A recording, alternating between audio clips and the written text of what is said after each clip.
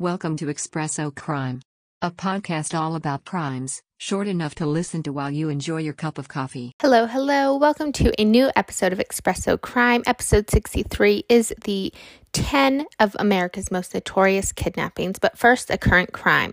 So, investigators have put together a timeline of events of a crime that recently happened. They believe the husband attacked and killed his wife while inside their home, then wrapped her body in trash bags. While covering the body with dirt to bury it, he is believed to have suffered a deadly heart attack. And now on to 10 of America's Most Notorious Kidnappings. First on the list, Charles Lindbergh was a pioneer of international aviation. He was the first person to do a solo transatlantic flight in 1972. With his fame, he and his wife moved to a rural property in New Jersey to try and stay out of the media or spotlight. March 1st, 1932, Charles heard a noise from his kitchen that sounded like a wooden container cracking shut. He then went into his son's nursery, where he discovered a ransom letter on the windowsill and a broken ladder outside. In exchange for his son's safe return, the note requested $50,000. With the help of the FBI, the family desperately searched. They paid the $50,000 ransom, but the kidnapper did not return the baby. On March 12, 1932, the baby's body was discovered dead over a mile from the family's home. The boy had been missing for at least 2 months and is thought to have died on the day he was stolen. His skull had a hole in it, and his bones had been fractured multiple times. The child's body part had been eaten off in several places, and it appeared animals had gotten to the body first. Richard Humpman, who had a criminal record, was eventually named the kidnapper. He was arrested after he used part of the ransom money. He was found guilty of the crime and sentenced to death in what was nicknamed the Trial of the Century. On April 3, 1936, he died in the electric chair. This case prompted Congress to establish the Federal Kidnapping Act of 1932, making it illegal to transport a kidnapped victim beyond state lines. The law is commonly referred to as the Lindbergh Law, which we will talk about later on in this episode. Number 2 on the list is Cynthia Ann Parker. She was kidnapped in 1836 as a 9-year-old during an attack on her family's settlement. She was adopted by the kidnappers and ended up marrying one of them and having 3 kids. After 24 years of living with them, the Texas Rangers were able to relocate her and recapture her, bringing her back to her family. She refused to adjust to life among her family and tried to escape. 10 years after being returned to her family, her daughter died of pneumonia, prompting her to starve herself to death. Number 3 on the list. On July 1st, 1874, 4-year-old Charlie Ross and his 5-year-old brother Walter were playing in the front yard of their family's home. A horse-drawn carriage pulled up to the residence, and the boys were approached by 2 men who offered candy and fireworks if they took a ride with them. The boys agreed and were transported through Philadelphia to a store where Walter was directed to buy fireworks inside with 25 cents given to him. Walter did so, but the carriage left without him. Charlie Ross was taken away and never seen again. Christian K. Ross, the boy's father, began receiving ransom demands from the apparent kidnappers. They generally requested a ransom of $20,000 or $40,000 today. The notes cautioned against the police intervention and threatened Charlie's life if Christian did not cooperate. While the kidnappers had assumed the family was wealthy because of their large house and the business, the family was actually in huge debt due to the stock market crash of 1873. Seeing no way to pay the ransom, Christian went to the police. Several attempts were made to provide the kidnappers with ransom money, but in each case, the kidnappers failed to appear. Eventually, communication stopped. The Rosses spent approximately $60,000 looking for their son, though they never saw him again. Number 4 on the list, June Rombles. She was 6 years old when she was taken by a man on April 25, 1934 at 3 p.m. from her school. A witness saw the man forcefully putting her into his car as she was picking up her son from the school, but assumed it was a family matter and decided not to interfere. 2 hours later, a 7-year-old boy who was paid 25 cents delivered the ransom note to June's father. The ransom note demanded $15,000 in exchange for June's safe return. The father began talking with the kidnapper, who identified himself as Z. The father began talking with the kidnapper, who identified himself as Z, in all the communications. Her father did not go to police immediately, though local law enforcement did become involved. The second ransom note reduced the ransom to $10,000 and instructed her father where to deliver the money. He attempted to deliver the money to a specified strip of the highway, but no one showed up. On April 28th, two men in a brown car robbed a cafe. It was said they had a child that looked similar to June. The father's twin brother also helped to search for his niece using an airplane, especially throughout this. On May 7th, the chief criminal deputy announced that June had been found and would be returned to her parents within 24 hours. This came from the sighting of June with a couple headed to the U.S./Mexico border. The announcement turned out to be premature as June was still missing. On May 14th, Arizona governor received a postcard at his office describing June's location in the desert outside of Tucson. The postcard had a Chicago postmark. This tip led a team to search for over 2 hours before discovering a small metal box that was 3 feet in the ground and disguised on top. June was inside and alive and overall in good condition considering. She did have heat blisters, ant bites, and her ankles hurt from being chained to an iron stake in the desert for a total of 19 days. The kidnapper had left her there with fruit, bread, jam, potato chips, and graham crackers. While she somehow did survive and was alone there for 19 days, her kidnapper was never identified. Number 5 on the list is Bobby Greenlease. He was born to multimillionaire Robert and Virginia Greenlease on February 3rd, 1947. In September 1953, Carl Hall, 34, and Bonnie Heddy, 41, kidnapped Bobby from a Catholic preschool in Kansas City. The kidnappers lived together nearby. In the early 1930s, Carl had attended school with Paul, who was Bobby's older adopted brother. Carl had planned for years to victimize his former classmate's wealthy family. Bonnie visited Bobby's school and persuaded a nun that she was his aunt, telling her that his mother had suffered a heart attack and was in the hospital. She then took Bobby away in a taxi. When another nun from the school called to inquire about the heart attack and how she was doing, she discovered what really happened. Local law enforcement and the FBI was quickly contacted, and in the meantime, Carl and Bonnie took Bobby across state lines to Kansas, where Carl shot him to death. They then took the child's body and buried him in the backyard of Bonnie's house. After the murder, Carl and Bonnie sent Bobby's father messages in the mail and phone calls demanding a ransom of $600,000, which would be $6.1 million today. They were desperate to save their son. They held off on authorities and paid the money. At that time, it was the largest ransom ever paid in American history until the 1972 kidnapping of Virginia Piper, which we'll talk about later in this episode. Carl became convinced that police would trace him and Bonnie to the crime, so he randomly decided to drive to St. Louis. The couple collected the ransom and fled.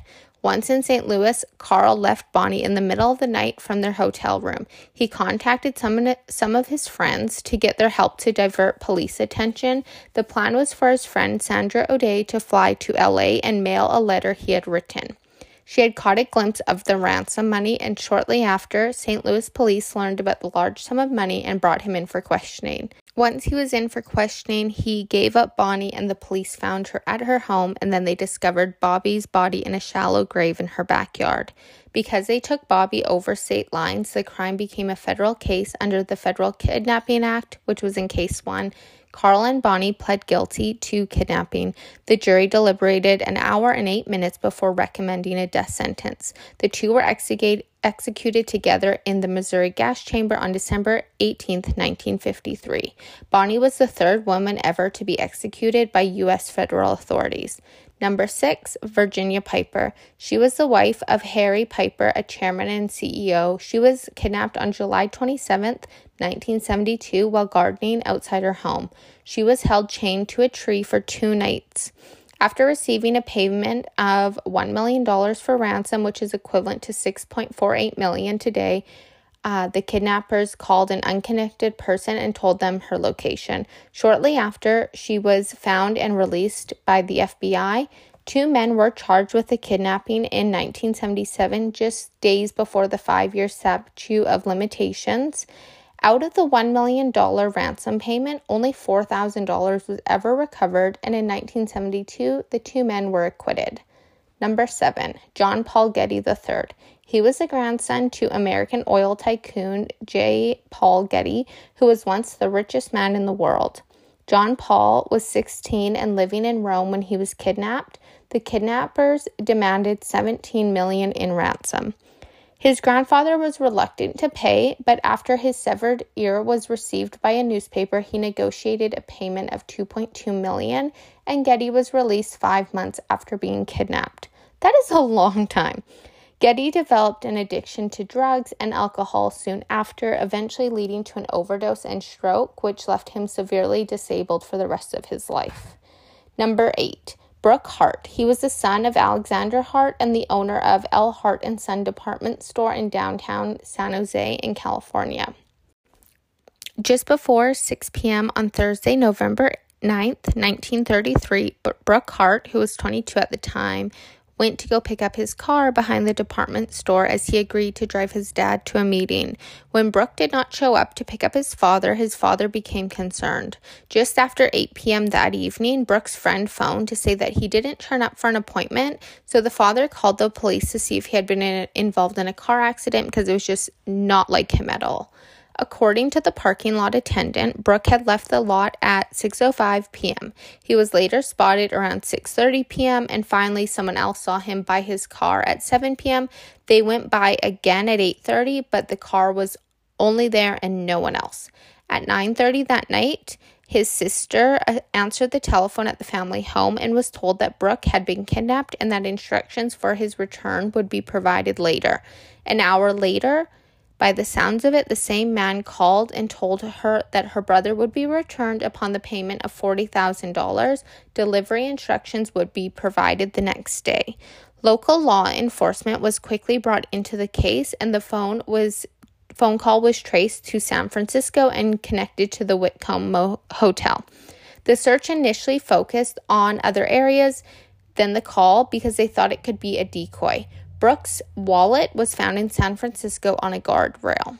A compromise ransom telegram from on November 12th, another ransom letter came through, this time saying that half would be fine, so $20,000 instead. The family was contacted again the next day when a letter postmarked in Sacramento arrived at the department store. It instructed the father to have a radio installed in a car because the ransom instructions would be broadcast over a radio station. The kidnapper also instructed the father to be ready to drive to deliver the ransom. However, the father never learned how to drive. Later that day, the father posted a $5,000 reward for his son's safe return and a promise to drop any further investigations upon his return. With the reward now being offered, the police announced they would not be tracing any calls to the family's home. Of course, this was not true. On Tuesday, November 14th, another ransom note arrived. This time it was postmarked in San Francisco, instructing the father to place the ransom in a black bag and to drive it to LA. That night, his father received a call from a man claiming to be his son's kidnapper who instructed him to take the night train to LA. The authorities staked out the train station. They mistakenly arrested a bank teller out for an evening walk. The next day, a sign was placed in the window of the Hart store stating that the father did not drive. A call was received that night again demanding that the father drive to deliver the ransom. The father demanded proof that his son was with the caller. The caller stated that Brooke was being held at a safe location. Because of the phone tap, the call was traced to a garage in downtown San Jose, but the caller was gone by the time the authorities were able to arrive. Another demand arrived the following day on November 16th, again ordering the father to drive with the ransom. That night, another call was received and the demand was then repeated. The call was traced to a payphone in a parking garage. This was only 150 feet from the police office, so a police chief and a sheriff were able to rush there, and they were able to arrest Thomas Harold Thurmond just as he was hanging up the phone. At 3 a.m., after hours of questioning, Thomas signed a confession which he claimed to have bound Brooke's hands with wire and tossing him over the bridge between 7 and 7:30 on the night of the kidnapping. He also stated that he had an accomplice, John Holmes, who was unemployed and separated from his wife and 2 children. He was arrested that night at his motel. According to Thomas, John Holmes approached him with a plan 6 weeks prior after he had been separated from his family.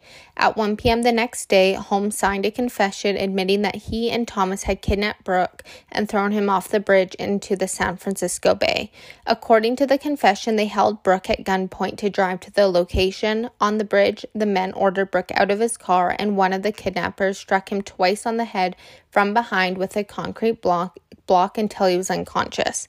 Then they bound his arms with wire and tied 2 22-pound concrete blocks to his feet before dumping him off the bridge into the bay. The tide was out, and there was only a few feet of water at the base of the bridge. The kidnappers then shot Brooke, killing him. A few hours later, they then placed the first telephone call to the Hart family home, demanding $40,000 for his return. The official search for the body ended on November 25th. The next day, 2 duck hunters discovered a badly decayed and crab-eaten body approximately half a mile south of the bridge. The body was identified by the coroner and Brooke's friends and employees later that day. It was Brooke. According to the autopsy, Brooke had died from drowning and there was no bullet wounds found. The body being found caused a huge public outroar. There was lynchings, and they were carried out by a mob of San Jose citizens in St. James Park across from the county jail. They were broadcasted as a live event by LA radio stations. The killings of the suspects were endorsed by the governor, who said he would pardon anyone convicted of the lynchings. Reporters, photographers, along with an estimated 3,000 to 10,000 people were witness to it. When newspapers published photos, identifiable faces were deliberately smudged so they could remain anonymous. On August 23, 1912, 4-year-old Bobby Dunbar disappeared while on a fishing trip with his parents. After an 8-month nationwide search, investigators believe that they found Bobby in the hands of William Walters. The Dunbars claimed the boy was their missing son. However, Walters and Julia Anderson insisted the boy was Julia's. Julia could not afford a lawyer, and the court eventually ruled in favor of the Dunbars, naming the boy theirs. In 2004, DNA profiling established that the boy that was found with Walters and returned to the Dunbars as Bobby had not been a blood relative of the Dunbar family. While the discovery was made years and years later, it does bring up some questions and concerns, but on the DNA profiling note, Episode 61 was DNA and crime if you missed it and wanted to go back and catch up. And now the last one on the list, and kind of a good note. Number 10, the 1976 Chowchilla kidnapping. It was the abduction of a school bus driver and 26 children. Their ages were 5 to 14 in California on July 15th, 1976. The kidnappers held them in a box truck buried in an open pit mine, hoping to hold them for ransom. After 16 hours underground, the driver and the children dug themselves out and escaped. The pit mine's owner's son, Frederick, and 2 of his friends that were brothers, James and Richard, were convicted of the crime. Each received a sentence of life with possibility of parole. In 2015, the brothers had been paroled, and on March 29th of this year, Frederick was recommended to be released on parole. And that wraps up today's episode of 10 of America's Most Notorious Kidnappings. Thanks for listening, and we'll see you Sunday for more Sunday Scaries.